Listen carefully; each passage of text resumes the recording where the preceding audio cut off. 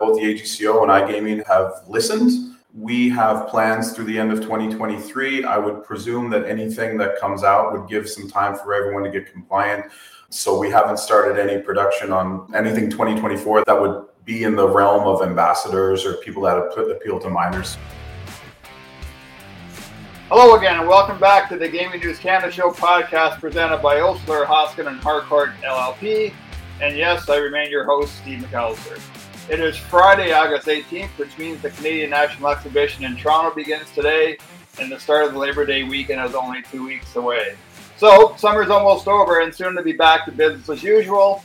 The Gaming News Canada Show took a break from LinkedIn Audio over the summer, in part to give our regular contributors a breather. But as we mentioned in Thursday's newsletter, we're bringing the band back together.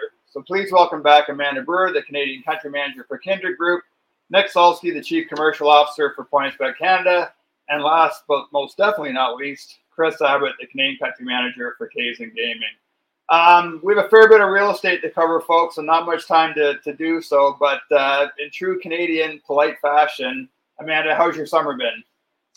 My summer actually has been great. It's been busy. I don't remember a summer that hasn't been busy since this market opened, and we seem to have a regulator and a subsidiary that regulator that like to issue all kinds of updates and changes during the summer. So it's been good to be around to catch everything. But no, I can't complain. Nick? Well, I mean, on the business side, I mean, nothing big in the PointsBet world happened before just at the beginning of summer or anything like that. So, you know, it's been busy getting ready for the fall, dealing with the Fanatics acquisition of our U.S. business and leaning in and working a lot more closely with our Australian colleagues, which is super exciting. And then on personal front, it's been a great summer. Chris? It's been a good summer as well. You know, doing a little traveling, went back home to Newfoundland to see some family. And the highlight for me this summer so far, we went to New York a couple of weeks ago. We did a 2-day Metallica concert, saw the Yankees and the Astros twice. And then I experienced my first Major League Baseball rain delay at Citi Field on the Monday night against the Cubs, which was actually awesome. We should have more rain delays in Toronto because we just spent 2 hours in the bar and then went back to the game. So that was pretty cool. That sounds great, everybody.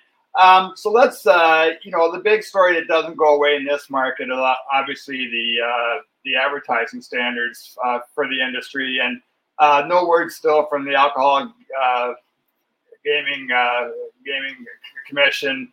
And we do know we're still waiting. Tom Mungum set to retire as registrar and CEO next month. Still waiting for his replacement to be named. Chris, let's start with you. Like, have you heard anything at all on the advertising standards front? Nope, just some more hurry up and wait, which for us, I think, it's okay. We have plans through the end of 2023. I would presume that anything that comes out would give some time for everyone to get compliant. So we haven't started any production on anything 2024 that would be in the realm of ambassadors or people that appeal to minors. So I suppose when you're talking about a long-term planning, it holds you up a little bit, but we're taking a conservative approach. We're waiting to see what it is. We're happy to play within the rules once they're dictated to us. So I do think that both the AGCO and iGaming have listened to, especially given the RG guidance that came out this week. So we're holding steady. Yeah, Amanda? Yeah, much like what Chris said, it's we knew that things got pulled. We knew that, the original AGCO plan was just to put out the standards as they had initially been released without any changes. And then they got pulled. So knowing with Tom's departure being imminent and a new CEO being appointed any day now, maybe early next week, then we need to wait for that person to come in, get comfortable, and then I expect the standards will come out. Whether that happens in time for anyone's fall advertising, sportsbook advertising, probably not. But my sense is if we're looking at any changes, if I were a betting woman, active athletes, I think are still going to be in play to come off. But that will probably be with a bit of a lead time so that, contracts can get wrapped up and, there'll be ample opportunity for operators to find other people, other ways, to fill that. So that's kind of, if I was looking for a way for this to play out over the next several weeks and months, that would be my bet. Hey Nick, I got a couple of questions for you on this issue. Again, one, wearing your hat as Chief Commercial Officer at PointsBet. I mean, you're the guy in the middle of partnership deals and ambassador deals. Is this, kind of the delay? Has it tied your hands at all? And what's been your approach to what's going on here? I mean, it's a really good question, and to answer it, would I say tie our hands? No. I think in subsequent conversations, contractually, we're just needing to insert additional language to help protect us in the eventuality. And Chris said presumed.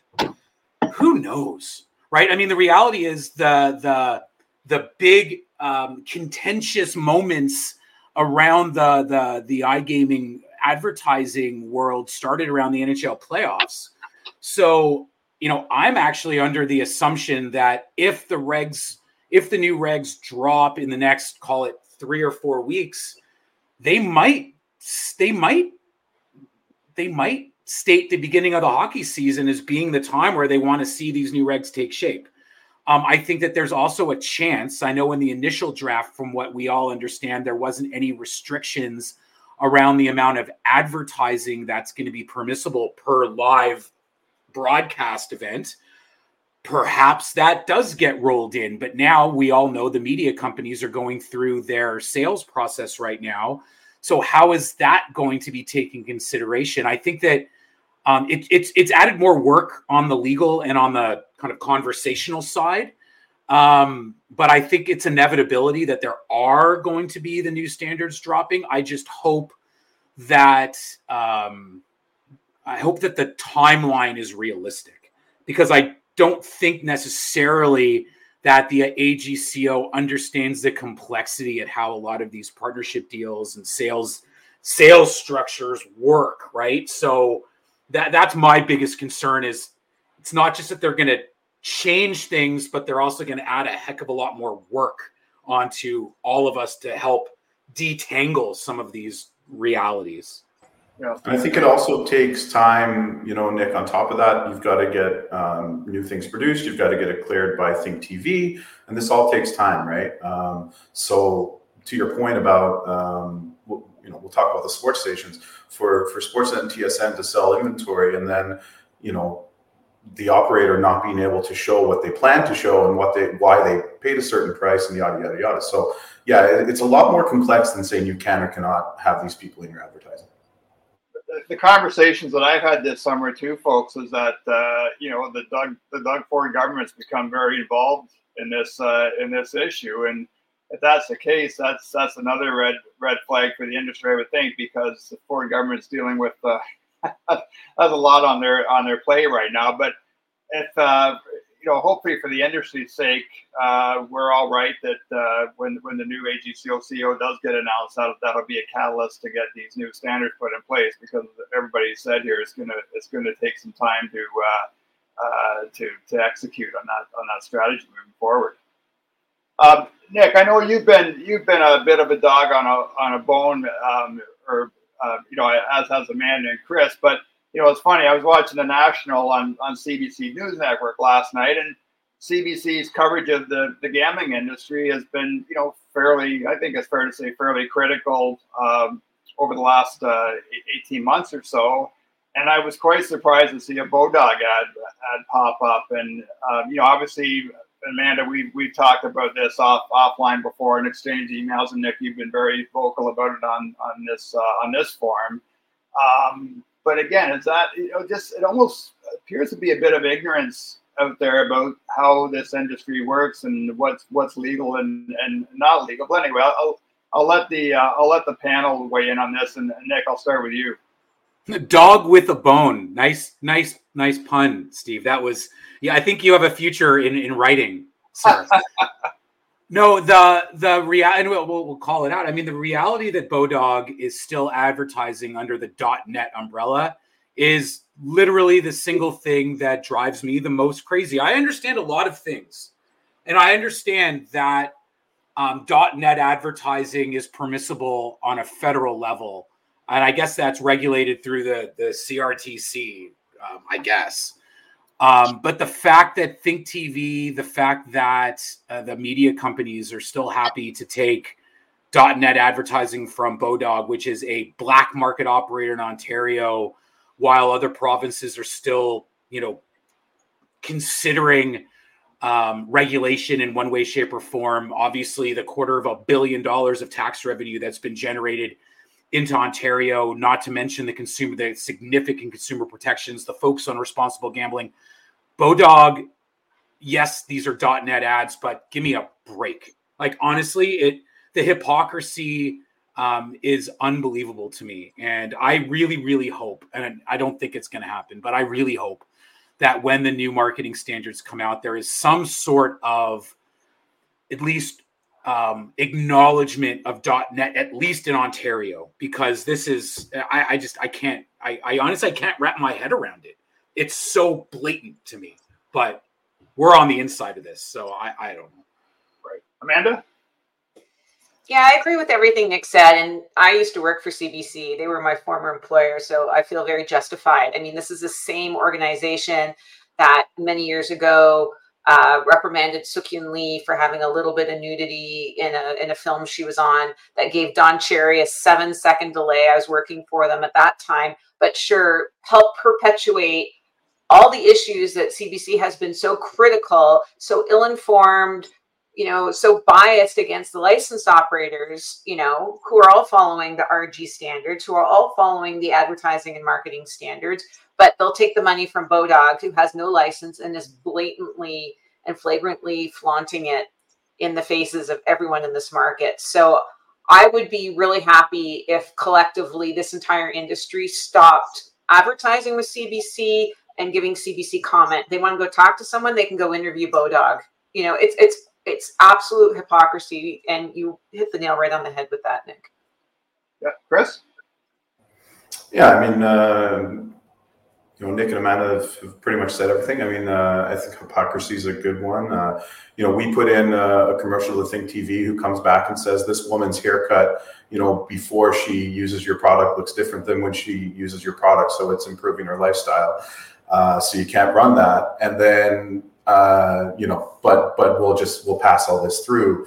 So if we're making assumptions on a lady's haircut from one frame to another, we can sure as heck pick out what's going on in the other ones. So I suppose they're only regulating the people who are signed up, and we'll see if there's going to be any teeth. But I remember a big push last year, and we're almost there again for Halloween, that everybody's got to be regulated, everybody's got to be in the market. That's a drop dead date, and it hasn't been for a couple. So yeah, I guess we'll see, right?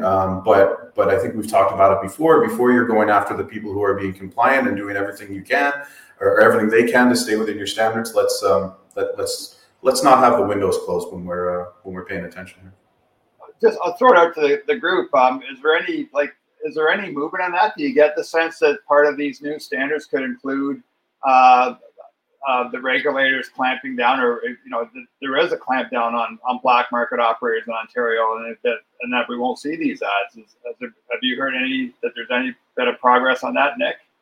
No, I haven't, and I don't. I would be surprised if they comment on this, because I think it's a national issue, not a provincial issue, and I think that's where the struggle hits. I mean, I wish, because let's face it, there are 3 major media companies right now servicing the demographics or the industry, right? And I would love for each of them to say, you know what, there's money out there from the regulated operators. Maybe we don't need to take the dollars from .net anymore, but they're not going to do that because they're just not going to. So yeah, I don't know how we're gonna stop this, because we've been screaming about this. At least maybe we're in an echo chamber, right? Maybe it's just us being angry about it, which it must be.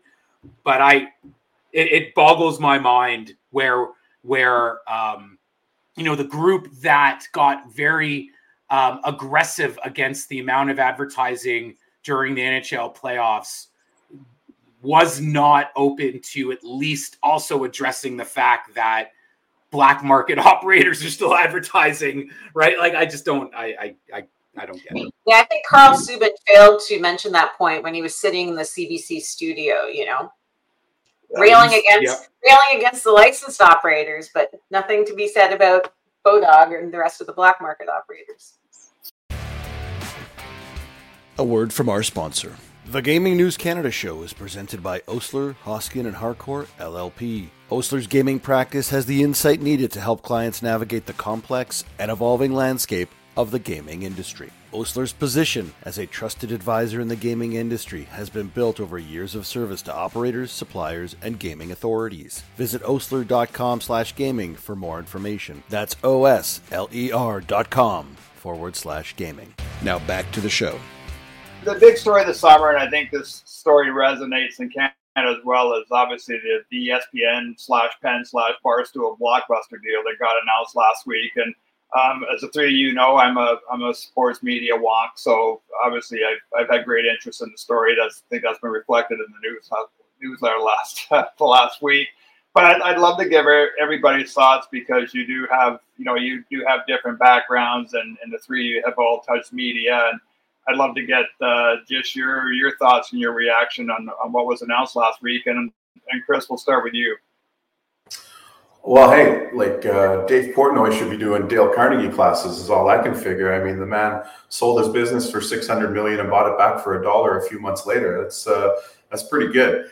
I would say, and I know Amanda has a good take on this, so I don't want to steal from her, but the reality is, Barstool is what it is. They have a huge following. A lot of those folks would be gamblers. They'd be young gamblers, without having the statistics in front of me. But at the same time, they're still up against titans in the industry. And they just migrated to a new platform, which is slick and works well and all these things, but it's certainly not been in the market as long as some of the others. So, it's one thing to have a brand name, but at the end of the day, you're going to want to make sure that your functionality is there, that your CRM is on point, that everything that needs to happen, that your affiliate marketing is where it needs to be. So, I don't know that it's so much a failure of the Barstool brand. Now, listen, all the regulated things aside, and everything they ran up against, and not really, I think it's a smart move. But unless they are able to create a better 360-degree approach with ESPN, sure, they'll have the same exposure, but at the end of the day, is the functionality and the user experience going to be what people want? Amanda?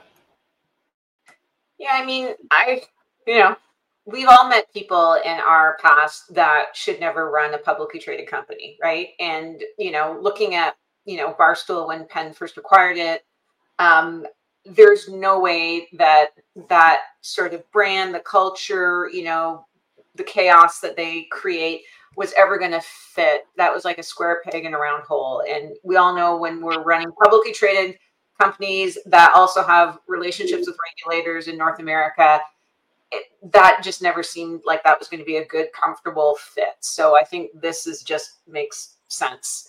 On the ESPN side, I'm really curious to see what will happen. I mean, it's a really well-known brand name.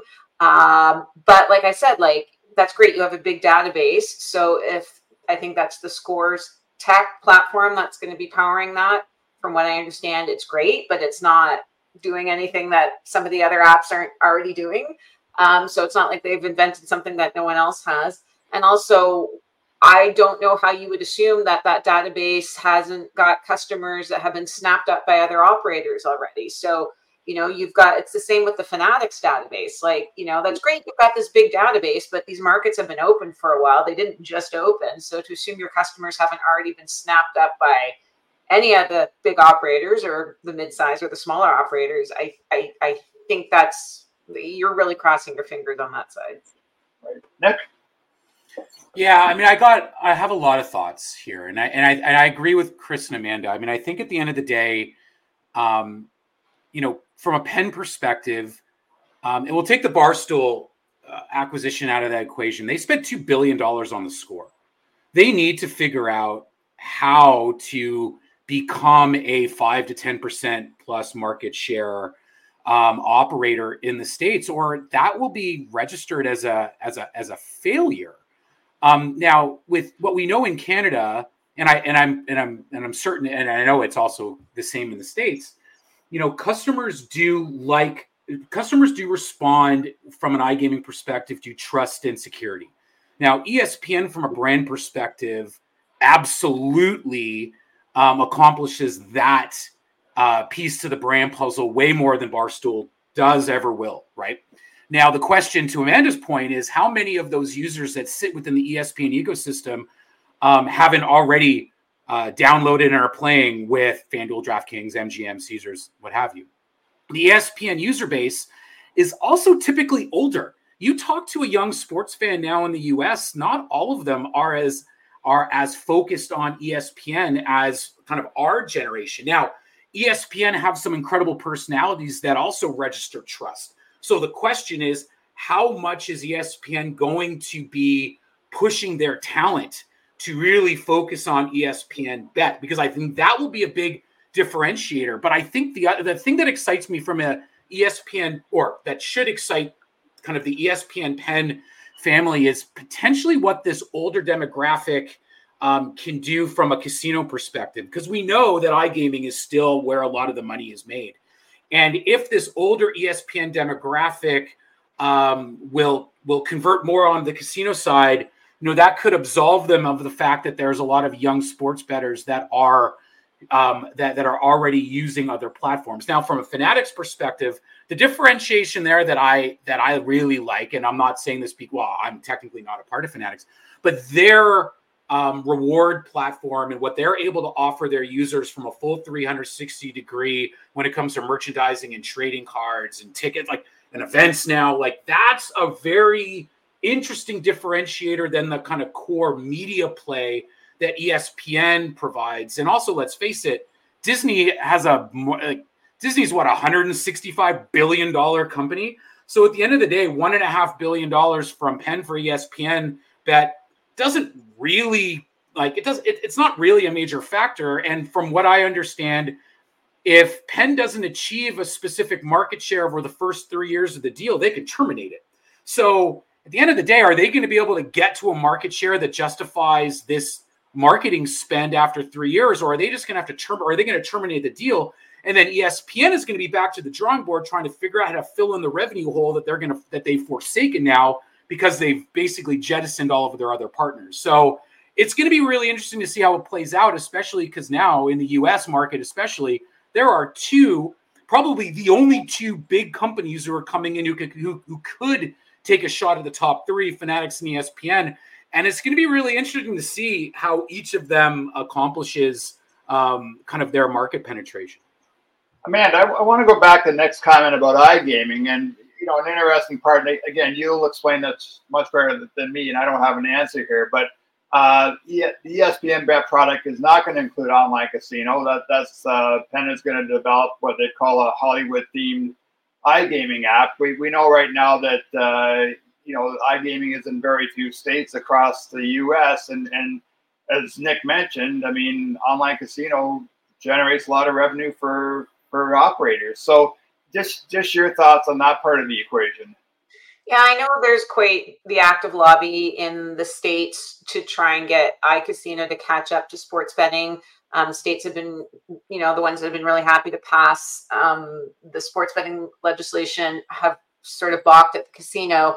And I know, at least from a Kindred point of view, going forward, entry into new states, we really want them to be multi-product states because, as we've talked ad nauseum, the revenue is really on the casino side. The sports is really important to have, but the revenue is really important on the iCasino side. So, moving that into Ontario, again, as we talked a lot about when the market first opened, that was an immediate differentiator for Ontario, that from the get-go, it was as open and inclusive as it could possibly be. We've seen horse racing, parlay horse racing has just, come into be. We had esports from the get-go. DFS was permissible, but the liquidity issue lingers in this province. But, the AGCO did realize that the more they opened up, the less that was going to sort of stay in the black market. But I really do think that, if they're looking at trying to maximize the amount of potential revenue out of a market, you really have to have both sides of it, the sports and the casino. So hopefully more states will start getting more comfortable with that and loosening the regulations to allow casino to come through. Hey, Chris, just one last question, and Nick, you may want to weigh in on this too, but just on the media side, I mean, Barstool and ESPN, obviously very, very different media brands. And to Nick's point, I mean, can you have Adam Schefter kind of leaning into betting at all? And they're talking about integrity issues, and we saw that happen with Shams Charania in the NBA draft last month. Trying to remember now what I think it was a connection maybe with BetMGM. But again, how do you see ESPN tapping or Penn tapping into that ESPN, not the brand, but more the media enterprise? I think the draft is a very specific area where maybe insiders could get themselves into trouble. I don't think there's any information that Adam Schefter or whomever else reports when it comes to, a Sunday football game that's not probably at least into the betting market at some point, right? So I think the draft is a specific example of that, and maybe companies want to be careful of that going forward. I think we've also seen that just blasting betting into your regular broadcast isn't necessarily working for anybody, really. I mean, we saw it with the NHL here in Canada, Fox Bet and all these, attempts that have already happened in the US. So there is a way to do it. I think it should be done as an educational piece. I always kick and stomp when our guys are chatting about it. Like, hey, if we're going to talk about betting, let's analyze the game and let's say, hey, and if you think this might happen, here's a way to approach it. Well, I think. Oh, sorry, Chris. Yeah. So no, just let me say one last thing, Nick, and then I'll let you take it over. I think one of the things that ESPN has going for it is it has multiple channels. I think there's an opportunity to lean into the betting broadcast. And I think Barstool tried to do this a little bit. They just never had really the reach of distribution with sports. But I think that's the way that we should see this go is, just like you have the Peyton and Eli, well, you have the whomever watching and talking from a betting angle. And ESPN has the ability to do that. They have the camera angles. They have the studios. So if I was them, I'd certainly be looking to go down that route. And that way I'm captivating my betting audience. I'm going to have a little bit of it mixed into the main broadcast. But that's how I'm going to go about it. Yeah, I think Chris, I think you nailed one aspect, which I think that we saw the Manning cast as your example. Now, people have always talked about betting, bet casts, right? I think ESPN with their talent could most likely kind of unlock how that really looks and feels and plays. But I think that when it comes to ESPN, what I find really interesting is it's less about ESPN and broadcast integrations and all that. But I think it's more about, and I touched on this earlier, kind of the trust and the love that a lot of their personalities bring to the table. I mean, ironically, Pat McAfee, who Barstool launched, is now over at ESPN. Now, Pat is, McAfee has been proven he drove some really good kind of engagement around sports betting. But then it's the question of guys like Stephen A. Smith, right? He's got the biggest show every day. And even a guy like Scott Van Pelt, I mean, ultimately he is so trusted. And these guys are gamblers to a certain degree. Actually, I don't know if Stephen A. Smith's a gambler, but him talking about gambling, I know what this Van Pelt is. But, if they're able to unlock genuine, authentic gambling talk from literally the most trusted sports personalities in the U.S., I think that will carry a lot of weight if they're able to do it in a genuine way that speaks to what Chris was talking about. It's not just forcing it into Sports Center segments or 60 seconds before pregame. It's actually doing it in a genuine way, Yeah, and I think the genuine is important to the people who already bet. And then I think on your main broadcast, you can do an educational piece, but it can't be rammed down your throat. I think there's a way to educate the casual fan who maybe doesn't bet yet. And then you can also have something a little more targeted. Right now, what we've run into, at least through the first year, I felt with the NHL broadcast it was rammed down your throat. My dad doesn't want to see a 2-minute segment on betting before the game starts, right? He doesn't care. But me as an educated gambler also doesn't want to see that 2 minutes, because I'm like, well, I'm not buying it. So I think there should be different tiers of what you're offering your fan. Hey, I want to quickly go around the horn before we move on, and that's I did some spitballing in the newsletter last week when they announced this deal, and just asked a few people and brought up the concept of can we see a Sportsnet bet or a TSN bet, and just go quickly around the horn. Amanda, do you see the networks at some point following ESPN's path here? Sure, start with me.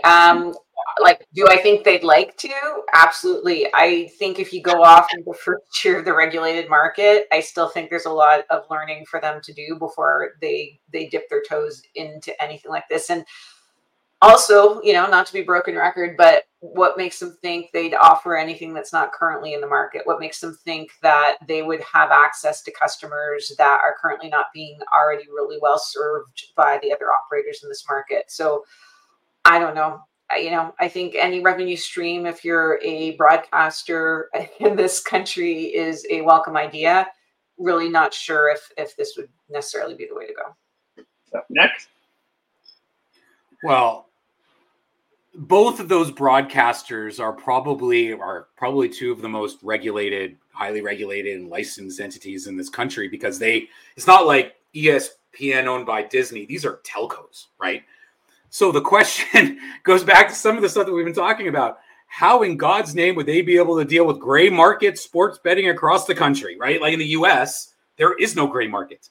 So ESPN, there's no real kind of concerns there, because in states where there's no legal sports betting, it is literally black. It is illegal from an operator. Anyway, so I would be extraordinarily shocked if anything occurs in this country around Rogers or Bell until either the entire country is regulated or something happens federally that literally blocks, or that basically changes the criminal code, and gray market sports betting is completely banned. Because I can't even imagine the complicated conversations involving both of those operators in the market. Man, oh man.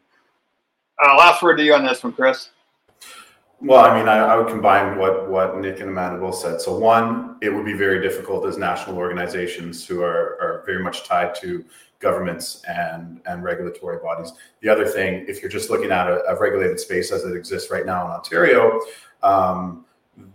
if I was them and I was going to do that, other things aside, I'd be waiting for some serious consolidation first, because to Amanda's point, there's room. They're going to accept whoever applies, I guess, but market share is very, very hard to come by. So unless you have something revolutionary, which I'm not exactly sure that they would. I mean, every supplier in the world is pretty much here, and all the proprietary is pretty much here. So if I'm them, I'm waiting to see who wins out a little bit, and maybe there's some space, a few years down the road. I want to go back to Nick's comment about regulated gambling outside beyond Ontario, and again, I know this is a guessing game and throwing darts at the wall, but again, it's an important topic in this industry across Canada, and it doesn't feel like there's been any movement this summer. We know that Danielle Smith was elected in Alberta, and there's a feeling from people I talked in the industry that the Smith government is open to replicating the Ontario model for Alberta, but no sense of timing around that. It appears that the province with some pushing, I guess, from Louder Quebec, that there doesn't seem to be any movement in Quebec, and I haven't heard a whole lot out of BC this summer. But I'll just ask, and Chris, I'll start with you. Like, are you hearing anything at all about taking the Ontario model or a facsimile of that into other provinces? I've heard the same as you, Steve, but at this point, I'll believe it when I see it. There's, my only comment would be, if there does come a time when they adopt the Ontario model, say in Alberta, I would hope that then the governments could work out, the regulated governments could work out a liquidity piece, because it would be nice to be able to have, regulated markets and unregulated markets that we could work through. If not, you're looking, as an operator, you're looking at setting up a whole another country, for example, or a whole other state. So that would be my hope, that we could share resources across. But in terms of when or how or whom, I got nothing for you. Nick? No, just whispers. Just, it's summer.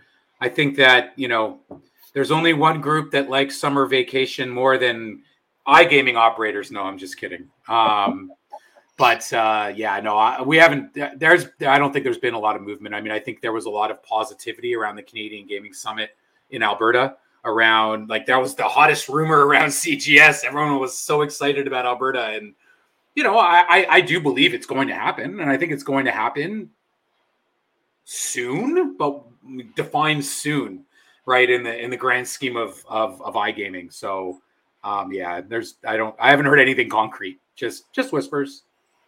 Yeah, we'll let you finish this topic, Amanda.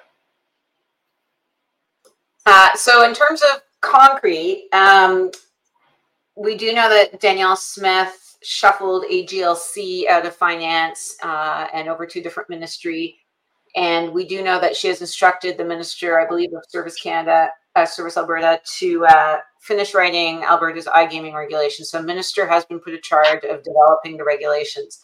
That is all we know. The prevailing thoughts are Alberta can't adopt all of Ontario's regulations full stop, because when it comes to regulations, Alberta has to be able to oversee them, to enforce them. So, it could be they, copy a lot of Ontario's, but they really have to write their own regulations. What they may, in fact, take on in its entirety for the time being is iGaming Ontario, because that's the conduct and manage, that's the commercial relationship, that's who's taken the GGR and remitting to operators. So the thought is that there'd be an MOU that will at some point in time, it may have been already, we just don't know, signed, so that iGaming Ontario will step in and fulfill as it does in Ontario, the same role in Alberta. But there will be Alberta standards that will kind of get created. So timing, who knows? But we do know that there's a minister who has been directed to get this going. So watch this space is the best I can say. Right. Hey, Nick, we're up against the clock a little bit here, but I do want to get your thoughts on the daily fantasy sports conversation that's happening in the U.S. We had Dustin Gauker on the podcast a couple of weeks ago, and you were hip deep in that industry for quite a while, the driving force behind Monkey Knife Fight. Can you maybe just explain again? This is an area where I'm still trying to wrap my head around and get a better understanding. But can you just explain to the audience where, what's going on in the U.S. and as Amanda, I think, mentioned earlier, that Ontario, it's a bit of a moot point right now because we essentially don't have a regulated DFS industry in this province. But just your thoughts and just helping us all understand what's going on here. Oh boy. I don't think we have enough time fully to digest the thoughts, but put it this way. So in the US, or right now, and to your point, in Ontario, real money daily fantasy sports is no longer permissible. Season long is pretty much all we have, sadly. Daily, so real money fantasy sports was carved out of UIGEA, UIGEA, the Unlawful Internet Enforcement Gaming Act, which was in 2006, which specifically carved out fantasy sports from the kind of call it the iGaming shutdown in the US. Now, back when conventional daily fantasy sports, as we know it, the FanDuel Draft Street before it became DraftKings, took the carve out and invented it and reinterpreted those regs to build and innovate a new category of fantasy. Now, what occurred, call it 3-4 years ago, was the industry innovated once again, and we looked at the rules, the regulations within UGEA, and we created and popularized a new style of daily fantasy sports that allowed for single player games. And I won't get into the specific carve out elements, but absolutely legal, totally a game of skill. candidly, in daily fantasy sports, a very small percentage of the users win a mass percentage of the money. I will say that's the same in conventional fantasy sports or daily fantasy sports, and the same in single player fantasy sports. It is a game of skill. There's lots of game of skill analyses that have been created. Now, there are a number of daily fantasy sports companies right now who are pushing that innovation even further. And there's been some pushback from folks in the industry like Dustin, who has in Candidly, he was a critic of Monkey Knife Fight back in the day. And I think that there's a bit of a dialogue now within the industry that is really shining a light on the game of skill conversation as it relates to daily fantasy sports as a whole, right? As sports betting is starting to become more and more prominent across the U.S. So that's kind of a very high level look at it. And, Steve, if anyone in the audience wants to reach out and have a chat about it, they know where to find me on, LinkedIn, Twitter, what have you. I'm happy to provide my color as being the co-founder of Monkey Knife Fight, which didn't invent this type of gaming, but I think definitely was, we played a role in popularizing it, put it that way. Great. Any last thoughts on this topic before we wrap up?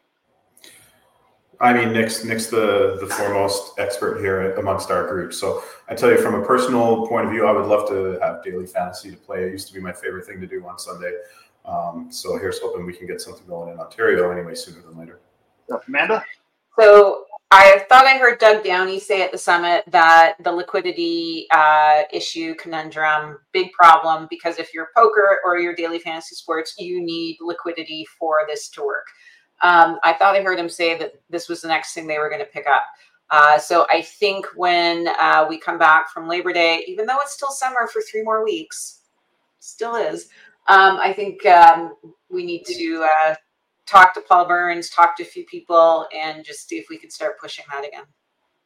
Because, one last thing. The idea that was floated is forget the rest of our cranky provinces who are still looking kind of down their noses at what we're doing in Ontario. Ignore them and, just sign MOUs with international places, international jurisdictions, with any of the US jurisdictions, just any other jurisdiction that offers a regulatory regime, just, allow that liquidity to flow back and forth through an MOU that they sign with Ontario. But anyway, we just need our Attorney General to pick that up. Amanda Brewer is the Canadian Country Manager for Kindred Group. Chris Abbott is the Canadian Country Manager for Kaizen Gaming, and Nick Solsky is the Chief Commercial Officer for PointsBet Canada. It's great to get the three of you back together again. Always come out of these conversations a lot smarter and a little bit wiser, and it's just really just nice to catch up with the three of you. So thank you, Amanda, Chris, and Nick for setting aside some time before the weekend to be with us. You can find this podcast at gamingnewscanada.ca, and it's also available on the various and sundry pod platforms. Thanks again for everybody for listening. We look forward to being with you again next week.